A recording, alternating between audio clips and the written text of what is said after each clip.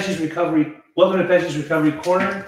This is a recovery podcast. We are here today with my friend Pat O. Nice to see you, sir. Welcome to the corner. This is a recovery podcast. We speak about all things recovery or lack thereof, depending on how you roll. Wow.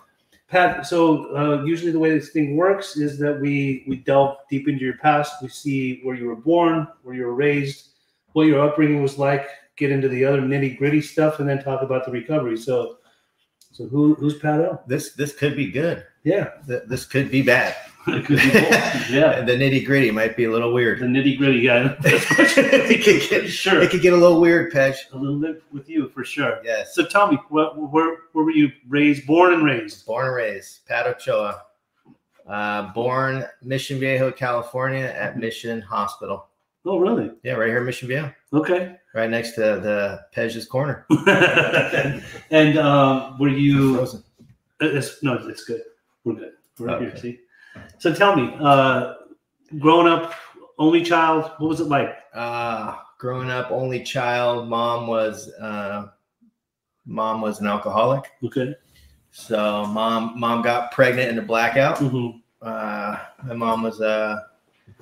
My mom didn't even know she had a master's degree until years after she got sober. That's how bad of an alcoholic she was. So she was actually going to school under the influence the whole time and performing? Yeah, yes. A spiritual mentor of hers told her, you should go back and make amends to San Diego State.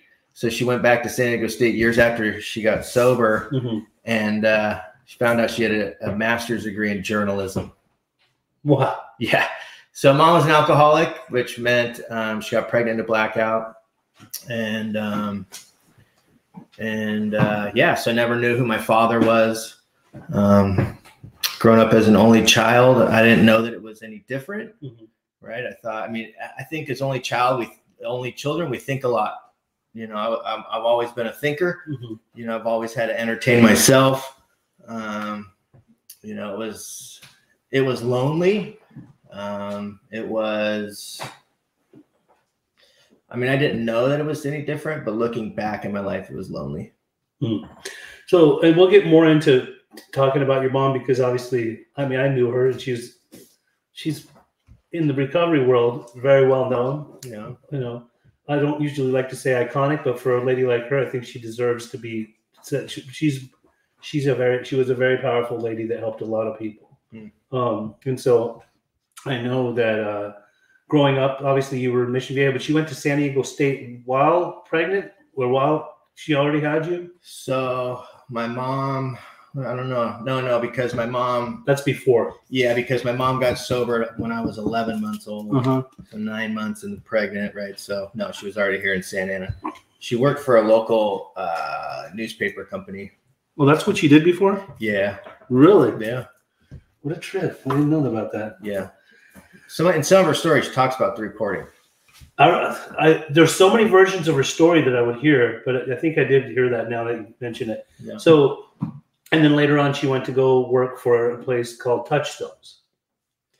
Yeah, she worked for Touchstones Adolescent Program. Which is in Orange County. Which was in Orange. Well, was. It's not there anymore. No longer exists. But it was there for a long time. Long time. 25, 26 years. Right. But she worked at Genesis at South Coast Medical Center. She worked at an outpatient center in San Juan when I was a kid. That was my first job, was in San Juan as the paper boy, and I'd ride my bike around her work and zing the papers to the mobile homes and the old people. It's kind of fun. Right.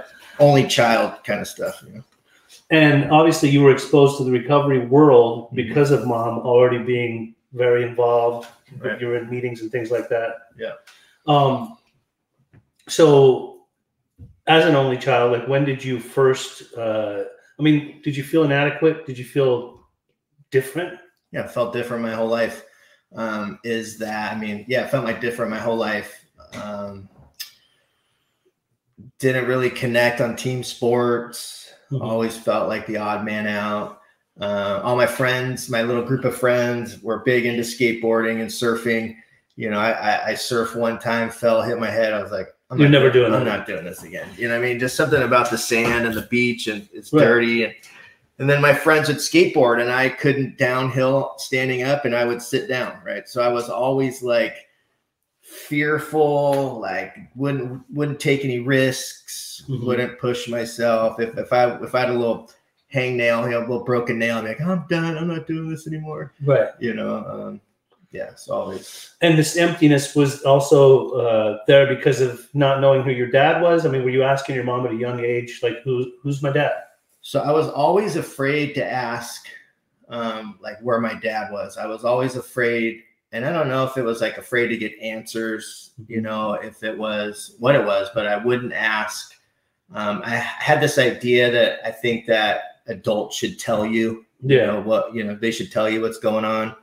I would make up stories about my dad to my friends because I was embarrassed that, they had mom and dad and I only had a mom. I wouldn't bring kids over to my house when I was a kid because I didn't have a dad situation. So what would you say? Like, my dad, this and that, or pretend like you had one? One of the lies I would tell that came out years after I got sober was that my dad lived in South America and he had this huge piece of property, hundreds and hundreds of acres, and he raised just many different exotic animals, and then people were like, oh my God, your dad's so cool. And I was like, oh yeah, you got a cool dad,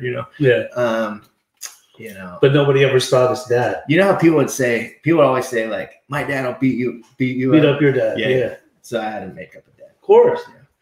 All right. And so were you scholastic? Were you athletic? Any of that? Not athletic. No, not for sure. I'm a right fielder in the baseball team. So, I played soccer, but they ran too much. So I was over that sport, I got resentful at the team mom because she only gave me a quarter of a orange, you know what I mean? And the other kids got more. And I felt like it was because I wasn't good at sports, but not athletic. And educationally, I think I was more like interested in trying to I learned as a little kid, like if I can make you laugh, then you would like me. Right. So I was like a class clown. Okay. I would always, make fun of people.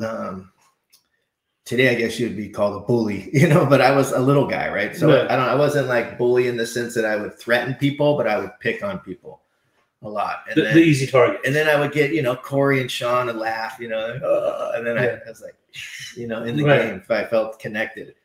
So I was at the principal's office a lot. Right. I was on, couldn't go to recess, had to sit there and, read a book, which I didn't do. But how was this affecting your mom? Was she upset? Was she trying to redirect you, or? So at elementary school, it wasn't really a big deal. Right.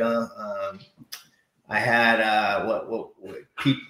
parent-teacher conferences and stuff like that, but it didn't really. There wasn't really anything my mom said then. Come junior high, I would get a lot of detentions and stuff like that.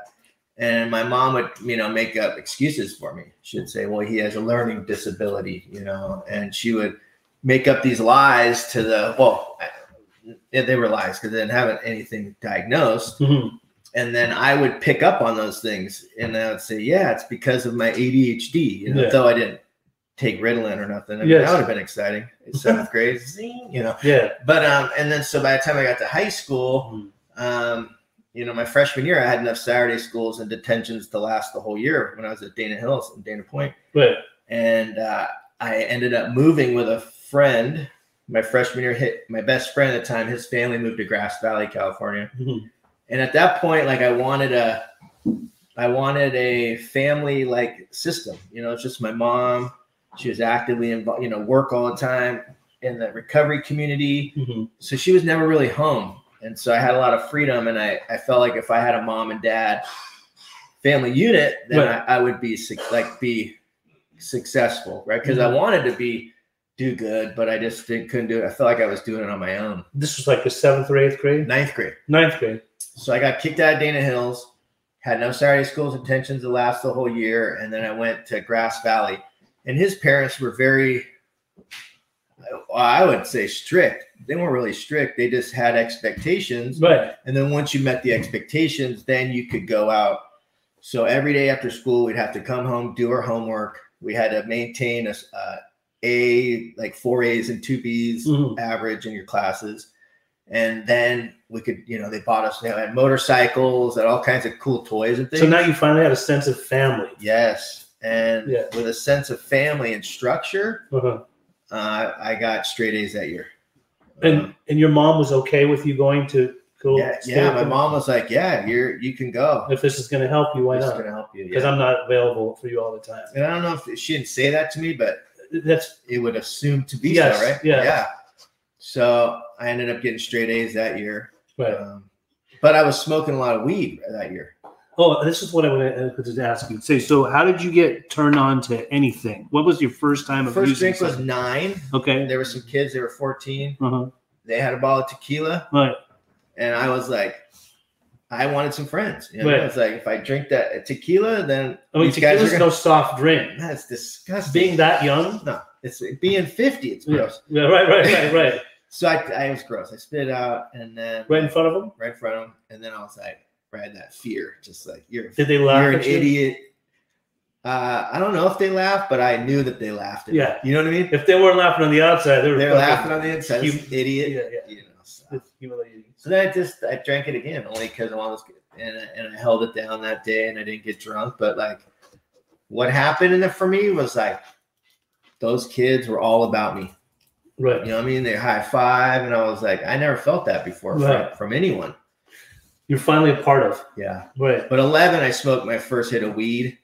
And that was like where I really, really was like, dude, this is where it's at, Were you scared when you did that? Did it go down the wrong way, down the wrong pipe? I was scared. I was scared, but I want to be accepted. You know? And once you did it. Once I did it, a lot of people say I didn't get high the first time. I was high. So I was like laughing and just. When that shit burns the back of your throat, you're going to get high. Dude, I coughed. Yeah. There was nothing bad about it. You know what I mean? But the kid that gave it to us, he did mushrooms. So immediately, right, I was like, if you do mushrooms, you're bad. Right. You know what I'm saying? That's the thought you Weed's cool, but mushrooms, that guy's bad, right? Because he does mushrooms. So how long after did it take until you started doing mushrooms? Or did you do anything heavier? I didn't do mushrooms until I was in high school. Okay. Yeah. So the weed became a daily thing? Weed became as often as somebody had around me. All right. And I wasn't no longer scared of it. Right. Right. I was like, yeah, where's that at? And then I went to my mom when I was a kid. I was go to the YMCA. Right. I go to summer camp for the week. I would do the after school, like the summer program here at Laguna Niguel. Right. At the YMCA over there. And then at 14, I became a counselor in training. So I would work with a counselor. But I was 14. They were like 19, 20. Right. And they would have parties. And so they would invite me over to their parties. Nice. And then they would give me free booze, man. And I got a nickname Puck because I passed out and threw up. I was all green. And they put this sign and took a Polaroid picture of Puck, But like, I didn't care. They were like all about it. They were like, fuck, yes. So it's interesting. Like I've heard your story so many times in that one community. Yeah. Which I don't really like to name it unless you name it. I'm not naming it. Okay, good. But when I hear this version, like it's more detailed. Yeah. Yeah. Ask away. Okay. So then now you're partying with these counselors. Yeah. People that are already underage, and then you're super underage. Yeah. But what's happening is they party on Friday and Saturday, right? But I'm like already after I got drunk with those guys, I'm like, when are we doing this? And I would like already start manipulating everyone, right? Like, I mean, we got to the point where I manipulated them to drink at a YMCA overnighter where we were watching kids, and we snuck out, got bottles, and we went to the van, and it was in San Diego, and we were drinking, and we got annihilated drunk. Right. And the director was like, caught us. And now you're in trouble. I wasn't in trouble. They were because they were older. They were the responsible ones. But I was already doing that early on. I was already masterminding to get alcohol and drugs. And at the time you were still living with that family, or no? I have moved. So I was only there my freshman year, and then I moved back my sophomore year. And back to mom's. Yeah, my mom had moved in with her girlfriend Cindy. Part of the reason why I part of the reason why I wanted to move was because when I was about 12 years old, my mom had a girlfriend. Now, my mom never had a conversation with me ever that she was lesbian. Mm-hmm. And when I was 12 years old, because she helped a lot of women, we had a lot of women around. Right. And so I just didn't think anything of it. I didn't know about gay or anything like that back then, except kids would call you gay, but like, and it was bad. Right. So this woman took me skiing, taught me how to go skiing, and she took me for like 5 days. And when we came back, and she used to watch me on the weekends all the time, and I came back, and I was probably a little attitude, and she smacked me. Your mom? No, this woman. The woman. And I was like 8th grade, into 8th grade, right before I moved to that family.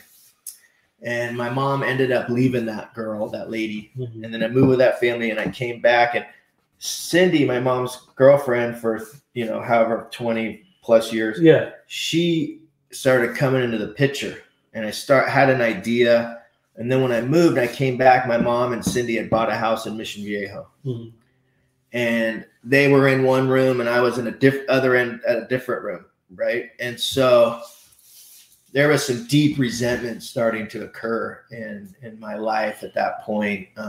When I came back, wanting a relationship with my mom, and then my mom was with this other woman, right? And I was a sophomore in high school, and it just was all bad, man. It was like the loneliness, the sense of connection with my peers and the people around me was so important. And then this deep resentment, it was like I just threw the middle fingers up. And I ended up like having a knife going down the hall at Cindy, and like it was lots of anger. So at this point, how old were you at this time? Sophomore in high school, so 15-ish.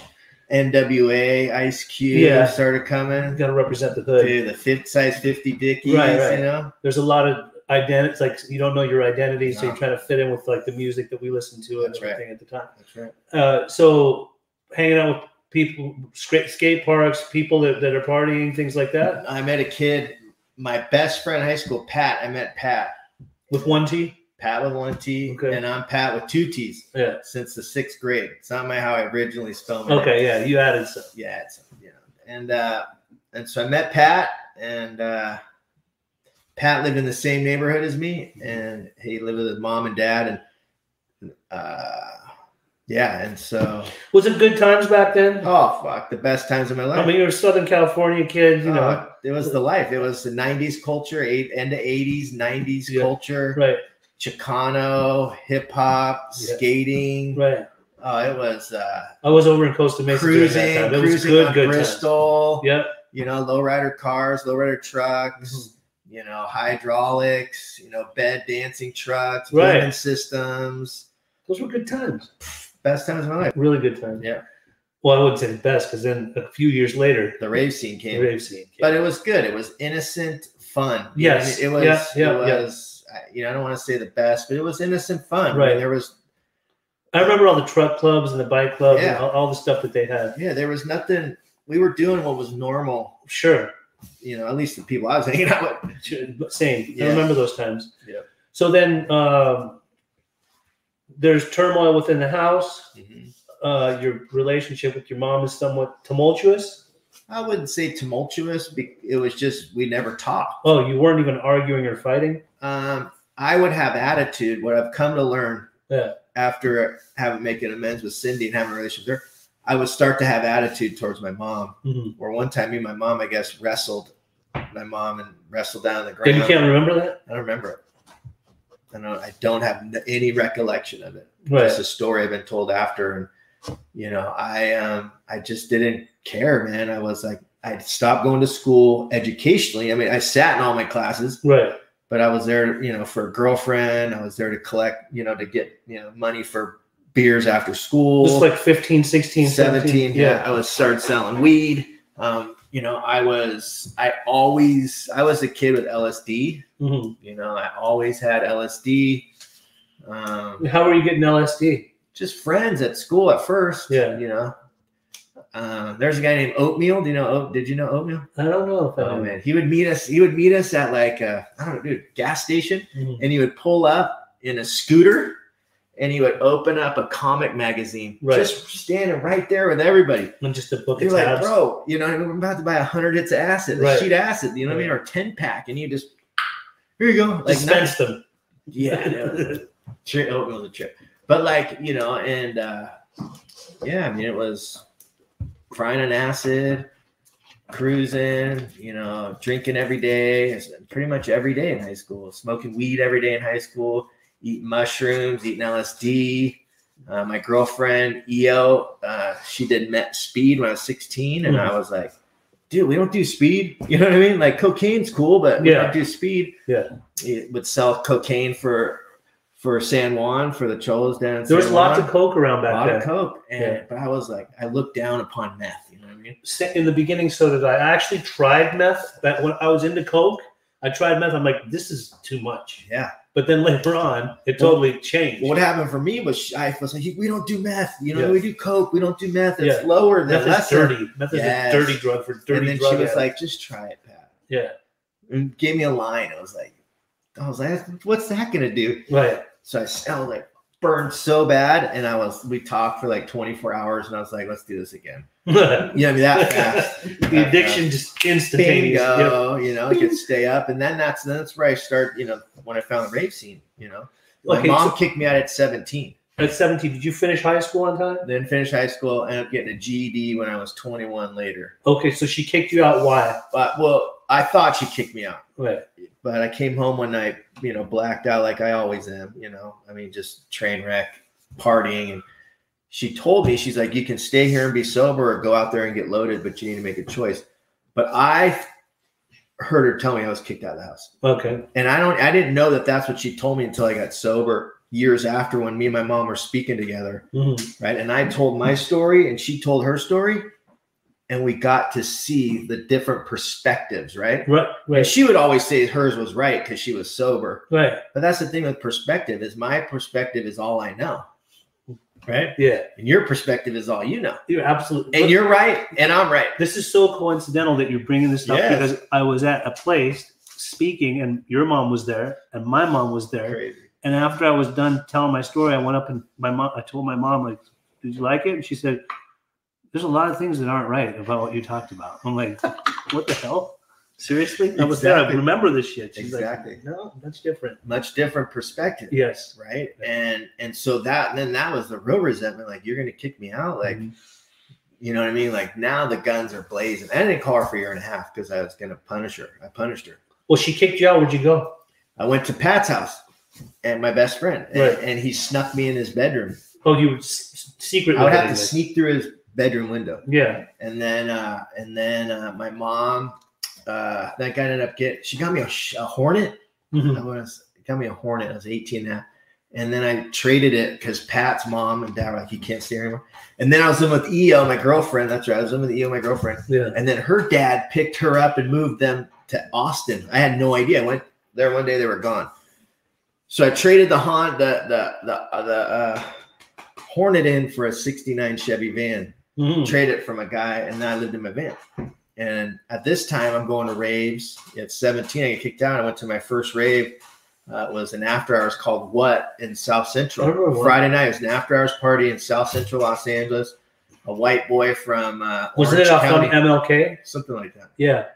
And white boy from Orange County, and high in LSD, Mhm. you know, drinking, and it was dark. It was scary, and I walked in, and I was met with so much love. Mhm. People were like embraced, you know. Those were good times. Took me right up to the front. It was a huge wall of speakers, man. Yes. They were handing out free ecstasy and everyone. I was handing out acid and ecstasy pills and nitrous balloons, Right. and the bass and the rhythm, and everybody was jumping unison. Yeah. And I never felt more at home in my entire life. The community. That was a good era. Yeah. And I remember you and I, we've talked about this before. When I met you in sobriety, after we compared notes, we were probably in the same places, because a lot of the names, the flammable liquids, Yes. the what's, the Yeah. coconut teasers, The all coconut those places. teasers. Soren's house. Yeah. You know, Oh, yeah. you know what I mean? All Was these. that a house? his flat, if you will. Just spinning records. We were in the same Huntington Beach. Yeah. Right. All the different places that we were at, but I'm sure we probably were hanging out in the same room, but didn't really know who each other were. Right. But I do remember it was late 88, 89, where there was some stuff going on in Westwood. And it was those underground parties, like just the good ones, like where you had to know someone to be able to get there. You'd have to go to one spot. There was no internet or nothing like that. You go to one spot, somebody give you a piece of paper with an address, and you drive all the way to the valley. That's right. And then they give you another piece of paper, and then you go over to Pasadena. Yeah. And then finally you end up back in Westwood, and then you get in there, and there's the speakers. Yeah. All of the way it was set up, and it was illegal. It's illegal. Sometimes it was illegal. Sometimes it was in the club, right? But I remember that feeling like where people were, there was just this togetherness. Mm-hmm.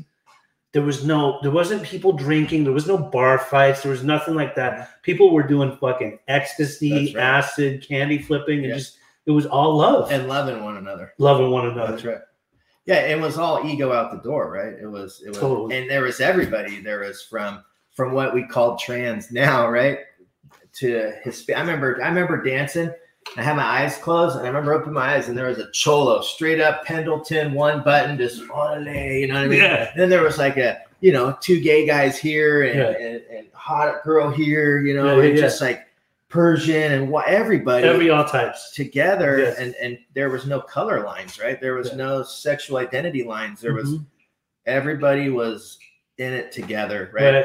And all of my problems, homeless. No mom, no dad, and I walked in there, and all that was left out the door as wasn't even reality. Mm-hmm. And this became my reality and my identity and my people and my tribe. Right. And it was like the next one to the next one to the next one to the next one. And I don't want to say that it was definitely a peak because we were going to Seattle, Portland, Oregon. So wait, San you were Francisco. living out of your van and cruising around? Cruising around, and and it was like all these states and cities, and just meeting new Carrie just wrote plur and that's right, and tribes, right, and different tribes, and it was the peak. It was that point, man, when it was like it couldn't get any better. I couldn't get any higher, and I couldn't get any more connected, and I couldn't get. Right. And then the next morning, it started to feel the depression. Because of the type of drugs that you were doing or because of life? I think it was to be honest with you, it was the drugs because my life wasn't getting any worse. Right. Right. I was living out my van. I was selling drugs to make money. We were going from here to there. Like, definitely the ecstasy will deplete the serotonin in your spine. And you start to get depressed. You start getting depressed. Usually the next day is the come down day, but it's the following day where you're like in full on suicidal ideation mode. And why am I doing this? We would pull in Sunday morning, and pull in the house and couldn't wait till 10 a.m. for the nitrous for the speed shop to open. Right. And we'd haul to Santa Ana, drop the tank off, drinking beers, right? Yeah. Drop the tank off, call for the heroin connect, right? And this is where it started getting dark, right? Because then the heroin, we'd wait. The heroin connect would come in Santa Ana. An hour later, pick up the tank, and then we would suck nitrous all the way from Santa Ana back to Huntington. Mm-hmm. One time, my car ran out of gas. My truck.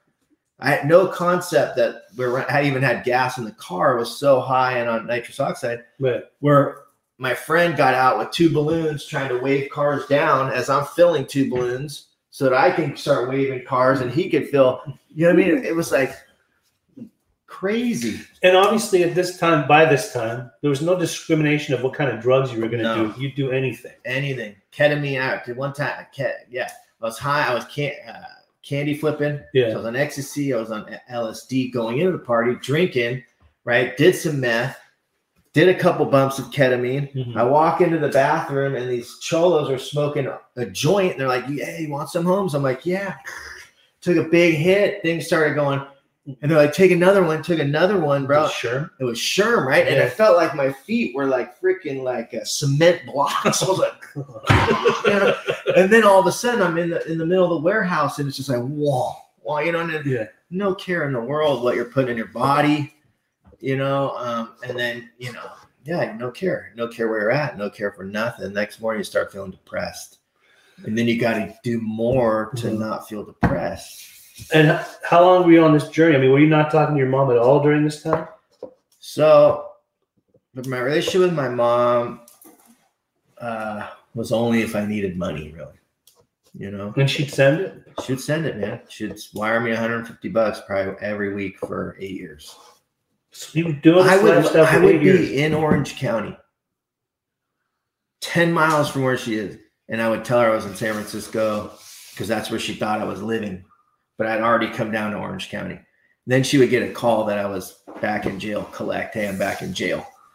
And she would come see me and she'd be like, dude, what are you doing? You know, like, and I'm like, okay, this time I'm going to get sober. I'm going to get out of jail. Things are going to be different. I promise, Mom. So talk of sobriety was already coming up sometimes. Yeah, it was coming up. Because that was her expectation of you in the first place, that if you stay in this house, you got to be sober. But if you want to go out and do what you're doing. And I could pull it together. Yeah. You know, I went to San, when I was 21, I went to San Francisco. I'm not going to drink, nothing, man. And I got this apartment.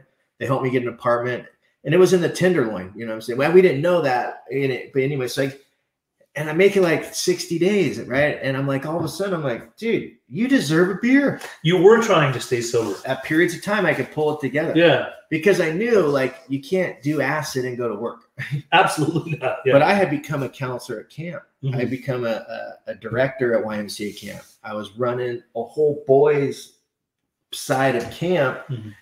And I was drinking and doing drugs. And that was when it was working. You know, that's when there was no consequences. Sure. Though I got kicked out of the house, but there was no like. I just haven't caught up to you yet. Yeah, it hadn't caught up to me yet. Yeah. And where it caught up to me was when I was working in San Francisco. I got in a job because I could pull it together and I could turn it on and I could get work, but I couldn't maintain it, right? And I was sober and I had a bright idea and I called the Connect and he brought me heroin to the elementary school I was the assistant director at. What a drug to do with like psychedelics and things floating around like heroin. Yeah. That's when it does get dark. That's the darkest. I mean, that's your days are done. For think sure. about all the musicians that die, you know? Yeah, heroin overdose. Mm-hmm. Now fentanyl, but you know, so like I can nod out in the bathroom of elementary school and the director found me there. She's like, dude, you're fired, dude. You know what I mean? And that's like, that was 25, man. And that was the turning point, dude. Because it was like the only good thing that in my life, right? It was like the only good thing where I could pull it together and get it was gone, right? It was like so much shame that I put elementary school kids in harm, right? Kid could have found me with a needle in my arm, overdose. I mean, a lot of things.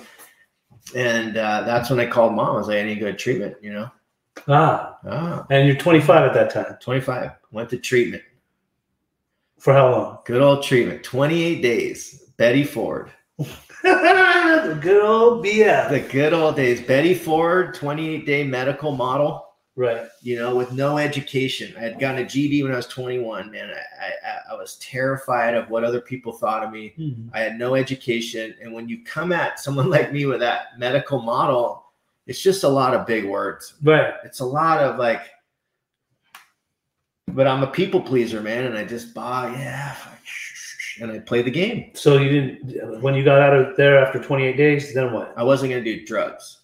You've been convinced of that. Convinced drugs were definitely a problem, right? Because heroin is what brought me to treatment.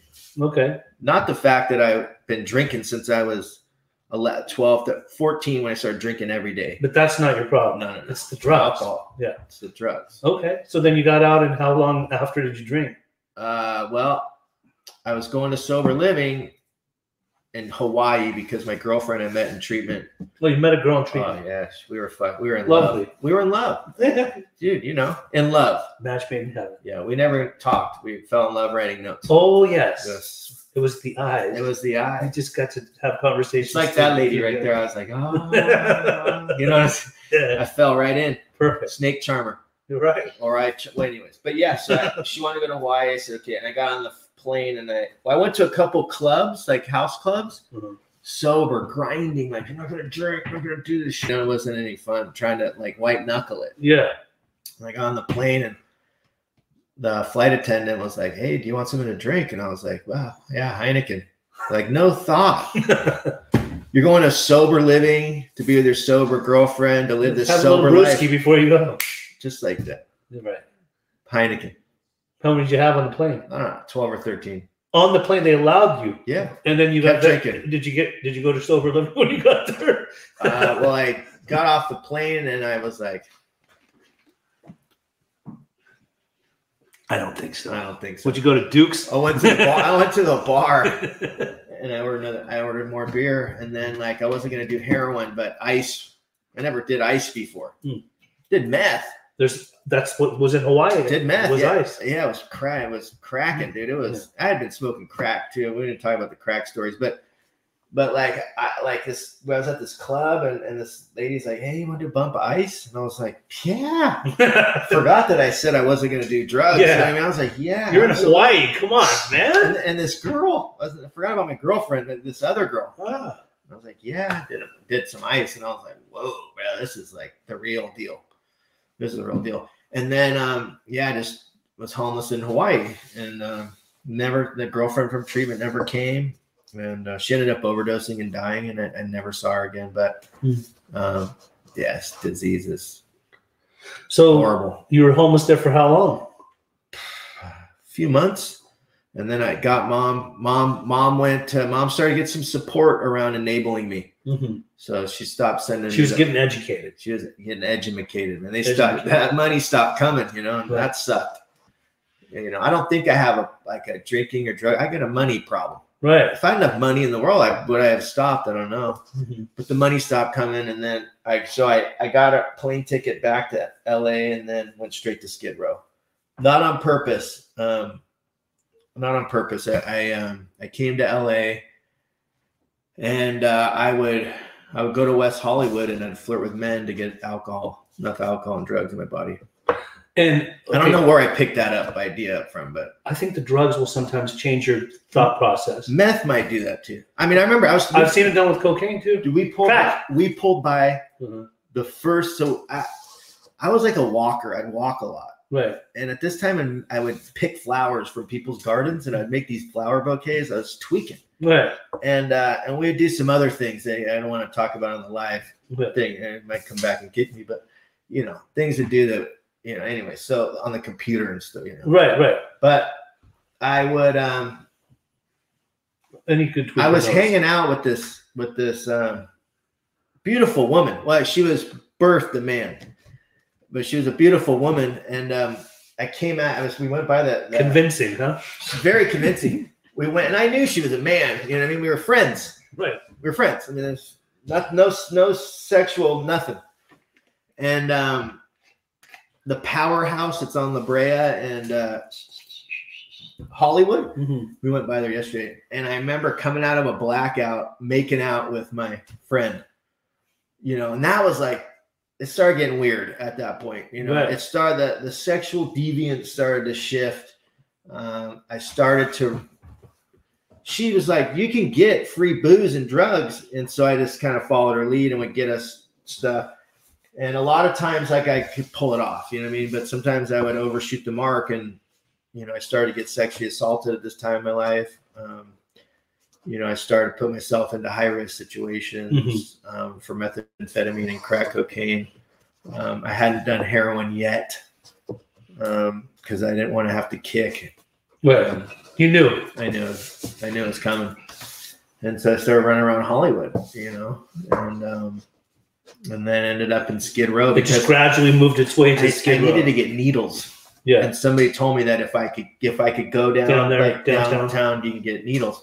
And so I got on the bus and I went downtown to get needles. And sure enough, homeless dude had a box and sold me some needles. And I was like, "Hey, can you, get some crack cocaine?" He's like, "Yeah." So went a couple more blocks, went into a cardboard box in a tent, and went in there and bought some crack. And the guy gave me a pipe, fired it up, man. And I don't think I left that tent for a while, and just get, crack cocaine and meth, and it would just bounce from West Hollywood to Skid Row and just bounce back and forth. And I called an ex-girlfriend of mine who lived in where were you staying at this time? On the streets. Not the van anymore. No, the van was long gone. Way gone. That van was gone. And when you say on the streets, was it in a tent on the street itself, motels, So people's houses? I would party in a tent, and I would party in a at this time of my I would party in a tent or a cardboard box ish area. Mm-hmm. And then my goal would be to do enough drugs to walk at night because I was so scared of falling asleep at nighttime. Mm-hmm.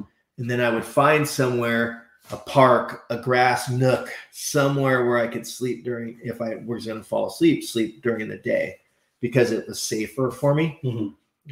And it basically just sleep wherever I could, sometimes I like to go on the trains, right, and fall asleep on the train. A little more comfortable than a bus. Well, and it was safer, yeah. And you could just fall asleep and you just wake up and Let's go for a ride. Go, wow, I'm on this part of town. How did I end with Long Beach? But what would suck was when you're doing heroin mm-hmm. and your connects all the way across town, you come to dope sick. That would suck. Worst.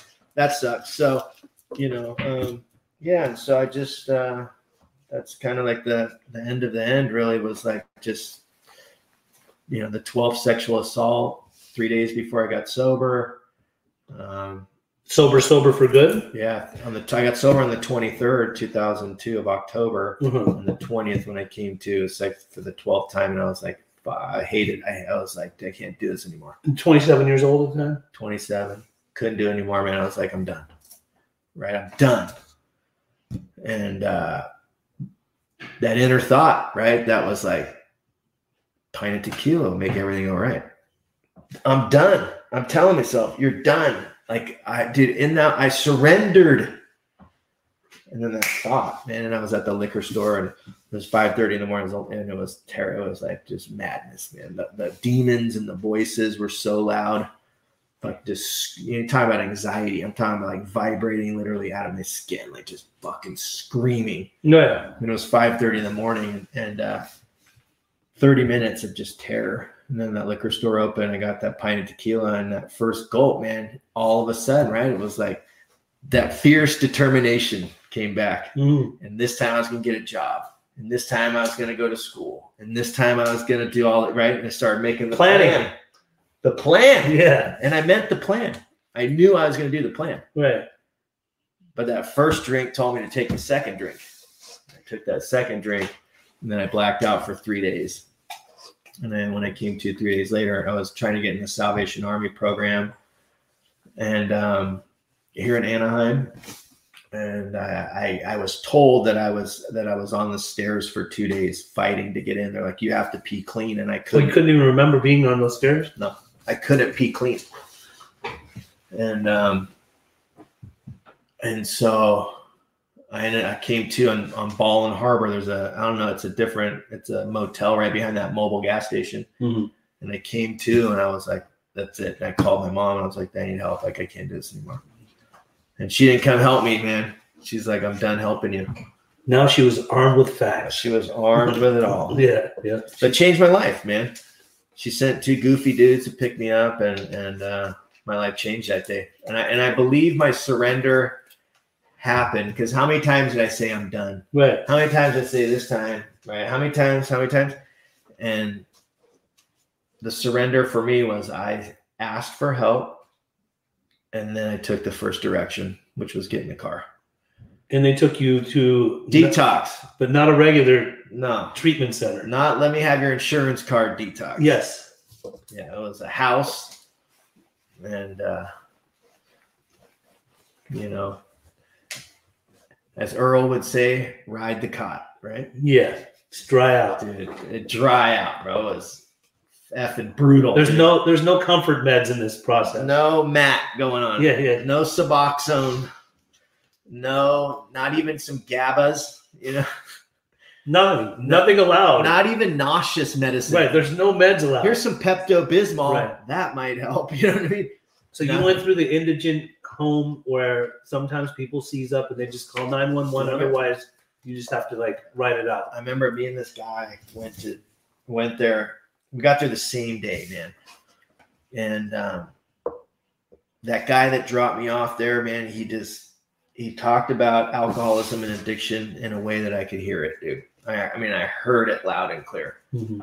I couldn't deny that I did not, like, there was not one drug or alcohol that was going to make it any better. Like, I admitted to my innermost self, and he was just talking to me all the time. And he was big about your thinking is your problem. Mm-hmm. Drugs and alcohol aren't the problem. Your thinking is the problem. Right. And I'm glad, I'm grateful for that guy. But I was sitting there that day one with that guy that I came in with on the couch. And I was just like, fucking, dude, cold. And just like, I wanted to die, bro. I wanted to die. I wanted to die. And this guy sitting next to me went into a seizure. He went down the ground, just doing the thing. And I was like, I was frozen, man. I couldn't like help the guy. And they kind of just pushed off some chairs and let him just finish his deal, ride it out. And he died. He died, man. Day one, he died right there, bro. And the paramedics came and I was like, and I believe was a spiritual experience, right? I literally watched a man die of alcoholism and addiction. And I was like, that could be me. That's a fucking wake-up call. That could be me. Like, it wasn't like, hey, bro, we had that guy die. You know what I mean? Oh, hey, John. No, it's right in front of you. Yeah, right in front of me. And it wasn't an overdose death. It was a guy who was trying to get sober. Yes. Right? Like, I know you can die of fentanyl, right? You put drugs in your body, you're going to die. But I didn't know you could die detoxing. Right. I thought you detox, you're good. Right. And he was just a straight boozer. He was just alcohol. And that's what a lot of people don't know, that if you're not medically detoxed from, benzodiazepines or alcohol, you can seize up and you can die. And that's what happened. And he died. And I was like, dude, if I like that's me.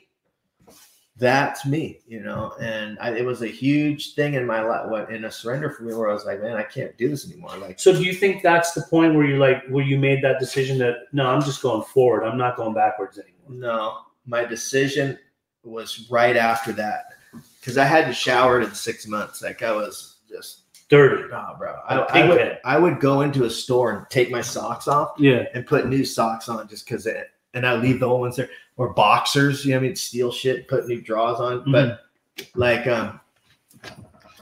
was the guy that took me there told me I had to take a shower, and I was like,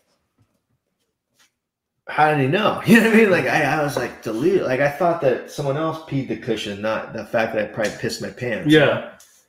And I went and I had trusted that guy to take his direction. And I went to den, and I was like, I couldn't get in the water, couldn't get in. I turned the water on, I couldn't get in the shower. I was terrified. I was just on the ground. I was just crying, man, just like fucking so broken. And that guy came in and he wrapped his arms around me and he hugged me down there. And I just remember him like just rubbing me, just holding me, just telling me it was going to be okay. Like, you're going to be okay, man. Like, you don't have to live this way again if you don't want. Like, you're going to be okay. You're going to get through this, right? Just talking to me. Mm-hmm. And I never felt love like that.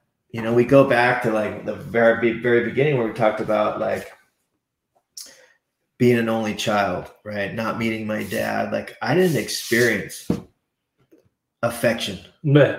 Like, experience it. Sure, people gave it to me. I'm not like, but experience it like I did in that moment. And something inside of me, I remember looking at him, dude, and he was like, I love you. And I believed him, though I didn't feel lovable, right? That push-pull thing, I believed him, and I believe that he was there to help me for fun and for free. Wasn't making any money. He wasn't. He truly cared, genuinely. Genuinely cared. Yeah. Like, unconditionally. Mm-hmm. And that guy literally picked me up and walked me in the shower and fucking washed me down with a washcloth and soap. And I was 100% broken. And I literally believe like that was the point where I was like, I'm going to do what this guy Good. Wants me to do. That's the turning point. And I think a lot of times what I see is that we miss that unconditional love mark. We miss that point that we're broken, and even at 19 years sober, right, there's still some brokenness in me. Mm-hmm. right? That's where the work continues to happen. There's still some brokenness in me, even with a guy that I work with that's 5 years sober, right? And he's acting out. He's doing behaviors that may not align with my moral compass. Do I have compassion for him? Right? He had compassion for the brokenness. Right. Right. And that compassion, that unconditional love allowed me to trust him, right? So that I could start to begin to take direction. And he started telling me to do things, man. And coming from no dad, sexually assaulted 12 times by men, like I had no, I mean, if you would have bet on it, you would have bet against it. Right. And that unconditional love and that compassion for another human being changed my life. Because that's what we need, man. Yeah. We need it. It's what we've searched for our whole lives is we need that unconditional love and compassion. And we found it in drugs and alcohol. And you remove that and now we're broken. You know, and in that moment, man, I was like, looking back, I didn't know at the time. In that moment, man, things changed and I started following that guy. And my life changed. I mean, it's like,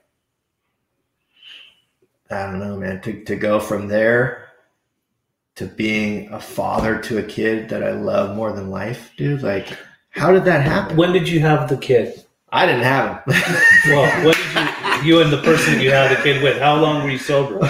I can't take credit. Lindy would be mad at me if I took credit for that. But I was, so I'm 19. I must have been 4 years sober. Yeah. And that's probably around the time I met you. Both of us were really active. Like we were helping a lot of people. You know, we were, I mean, I don't know if you can hear from my story right at this point is I have commitment issues. I have relationship issues, right? Like, you know, I have a malady, man, that I'm maladjusted to life, right? Like I think that if I get in a relationship, everything's going to be all right. And I get in a relationship and it works for a period of time, but it doesn't make it all right. I still have the brokenness, you know? And so we were in love, like it was all good. And, but my brokenness, I thought that if I had this new toy, I would feel okay. Right. And so I started cheating on her and holding a secret. And in all of the cheating on her, she got pregnant. And now like I hate myself, right? Because I can't, like, what am I going to do? Now I have this kid come in this world. And am I going to give him the same life that I had with no father? And now I'm going to give him the same life with a broken home. And yeah. And so basically like the girl that I cheated on her with was her best friend. And she went back and made amends to her to let her know that she did that. Yeah. And so, yeah. So like she was pregnant, she was pregnant and I made amends. I talked to, my mentors and I made it right. And I was like, I'm willing to do whatever it is, and so we went to therapy every week. You and her? Yeah. Pregnant. And then she had the kid. And then we went for 6 months, with the kid. It was like Jerry Springer, dude. But like, and I wanted to make it right, dude. Like I really wanted to make it right for my family. Like, it wasn't that, the whole relationship ended because of my behavior. I mean, it's plain and simple, Now So I was 4 years sober. 4 years sober. This is it was around the time I met you. I remember when you first had your kid. The way I met you, you were welcoming. I met you in recovery circles. I remember you'd always wear a hoodie. Still do. And you just seemed very connected to the recovery community. You were a person that came up and introduced yourself. Like I said, after we got to know each other, we we were, you know, I'm a few years older, but we were definitely had similar pasts. And I would see the way that you were of service to people, which was, even with all the stuff that you're saying, the imperfections that were going on personally, which we all, I mean, people don't just come get sober and be like walking saints, right? Right. You know, we both know each other's history, but a lot of shit happens. But regardless of the fact, you always reach out to the new guy, always, or girl, and you have a way about doing that. So what was really cool during that time, a couple of years later, when I was actually going to school and stuff, we had the privilege of working together in an adolescent facility with troubled young individuals, kids. I'm talking like mini us's. Yes. But we also got to watch miracles in that time, because there was definitely the troubled kids that never got better and probably went on to do other drugs. Then there was kids that were like 15, 16 that stayed sober through that process, and they're still sober to this day. There's a handful of them, a good amount of them, which to me shows me that people can get sober at a very young age and go on to live these beautiful lives. Right. With that said, obviously it's been really cool to watch the type of father that you've become for your kid, because as you often say, and it's evident, we're not just from seeing it on Facebook, but seeing you interacting with your kid, it's like your best friend. And how was it like trying to be a dad for him when you never even had a dad? Was it like, you know how to do recovery well, but when it comes to dad skills, this is something that you probably have to acquire, like the skills over a period of time. It's interesting because I was terrified. Right. When she was pregnant, I was terrified. Like, how am I going to be a dad? Like, I don't have like the skills. Like, I don't know how to be a dad. Now, I knew everything I wanted my dad to be for me. I knew that. Right. So I knew that what I wanted, I was going to give him. And I would try to read all these books, right? Like how to be a dad, you know, what to experience. And right here, remember, it's Barnes and Nobles. Right. Is it still there? It's still there. Okay. Barnes and Nobles. I was there looking for books, you know what I mean? And I ended up buying like something else, not a dad book. Right.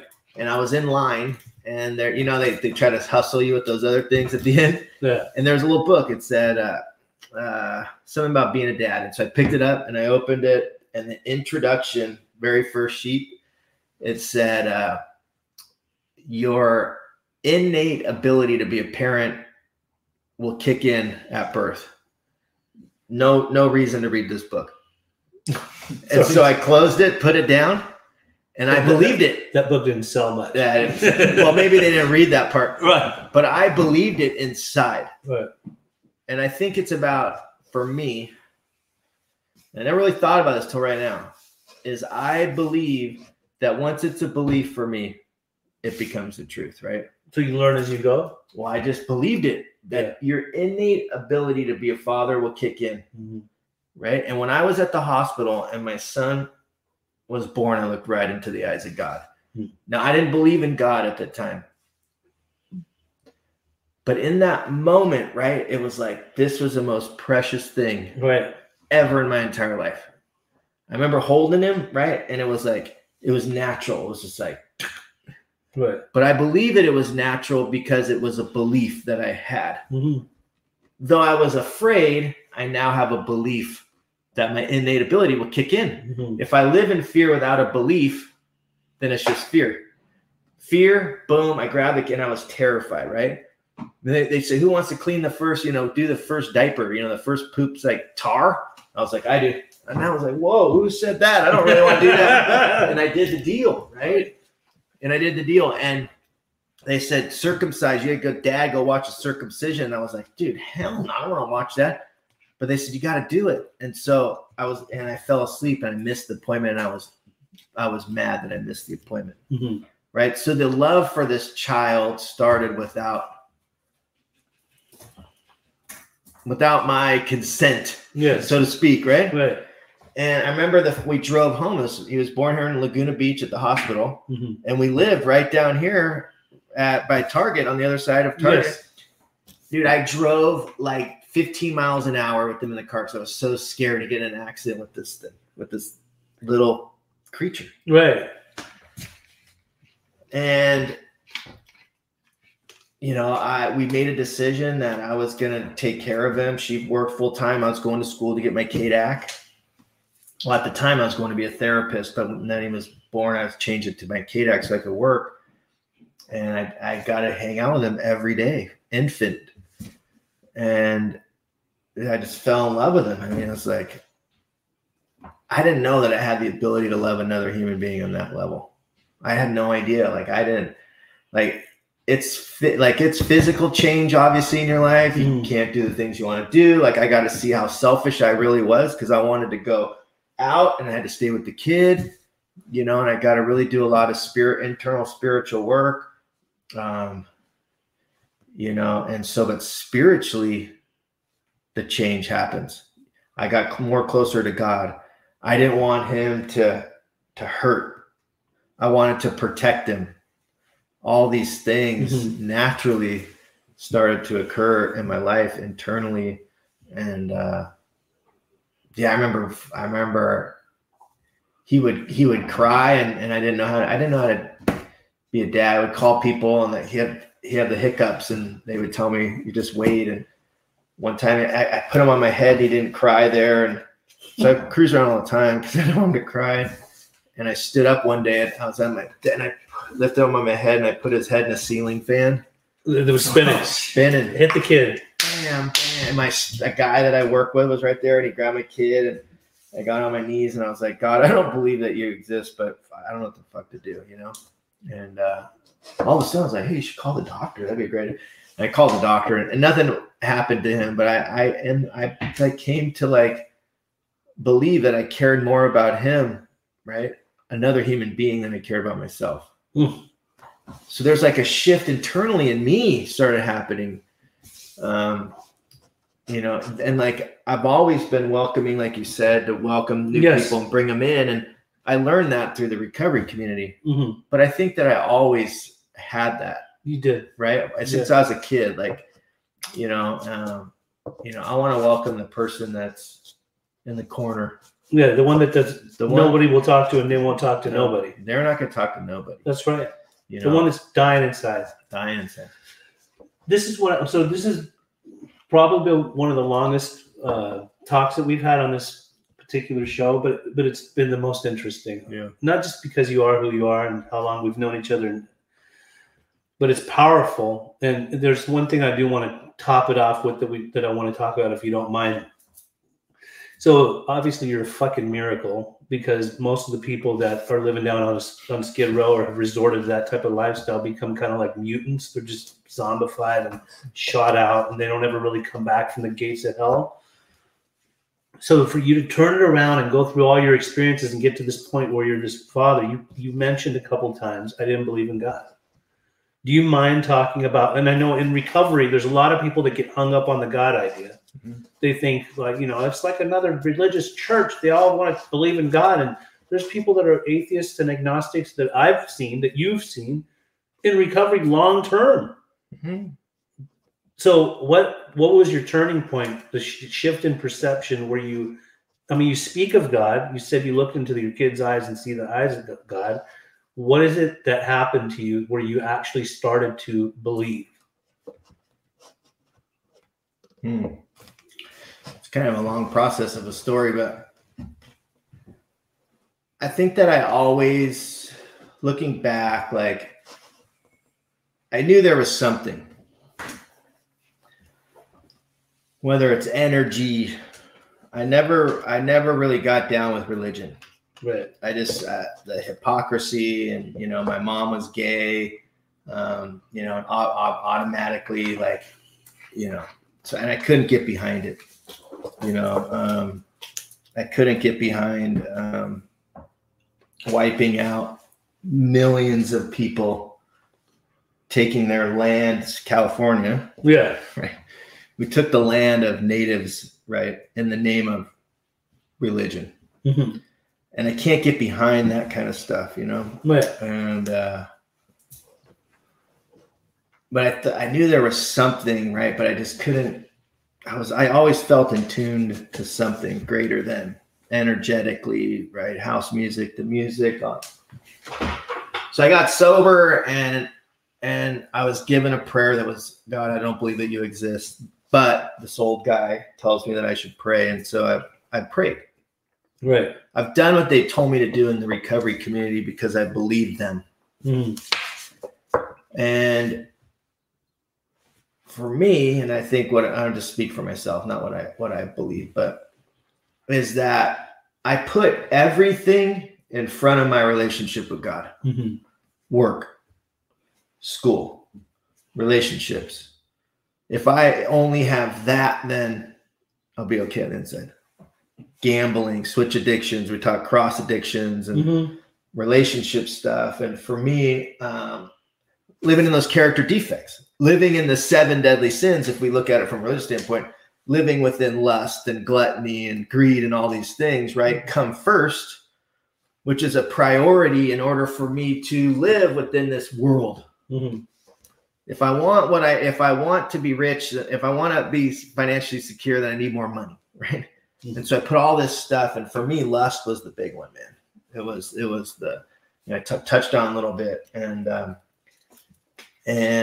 so I would relationship, and I'd want a relationship, but I wasn't faithful because the shiny toy wears off, and I'm afraid to connect with you, right? I want you to love me so bad, but I push you away. So people love me deeply, and I couldn't let them love me. And I was off because I'm afraid to let you love me. So then I'm off, but I don't want to let you go because I love you and I want you, but I'm off. Right. And so this doesn't look like the behavior is cheating on people. And I'm lost in these old ideas. My mom being very powerful in the recovery community. I always lived in my mom's shadow. I always wanted that from my mom. So I always wanted it. But women have always had power, like, over my desires and who I was. Like, I needed a woman's validation in order for me to live life. Right. And that came from my mom, though I did not know I was living in that. I had this idea that if I had a dad, I know how to treat a woman. I wouldn't have to act out like this. And something that really, an idea that I had was that if you guys in recovery community, like, what you thought of me had more power than anything else. So if I helped more people, if I was more active, if I was more of service, if I answered all your calls, you knew that you could count on me. Yeah. Right. That had power. Right. So that was really ultimately my higher power. And so one more relationship broke because of my behavior, and I was going to kill myself because that's the only solution left in my life. And how long were you sober? 8 years. 8 years. Drinking and drugs aren't my problem, or they're not. They are my problem, right? But my thinking is my problem, and my thinking drives me in all these negative behaviors. My thinking drives me that I don't need a God because I'm powerful in my thinking, right? The disease of the mind. And so I'm going to kill myself. I'm driving right here, dude, right here, Aliso Viejo. And I'm like, if I get 100 miles an hour, I'm going to barrel my car in oncoming traffic. And Pacific Park and Aliso Viejo is the intersection. And there's enough cars coming this way, and I'm going to barrel my car in oncoming traffic. And I heard a voice in my backseat. I know it was God said to me, you need to call that guy. This guy he had like 30 something years sober. And I called him. And the surrender was, he said, meet me at Denny's off Alicia. And I took his direction and I followed him. And I'm a believer that the surrender is when I take the first direction, right? And my life changed, right? Like I went through a process where I had to let go of my prejudices. I can always fight you and tell you why God wasn't real. But if you said, Pat, what do you believe? I couldn't tell you. Because I was that little kid that couldn't make decisions for himself. Yeah. I needed your direction, and then I can blame you because it didn't work. Exactly. And so I identified God in my own life. I looked at God, right? God was masculine in my life, right? I feared God.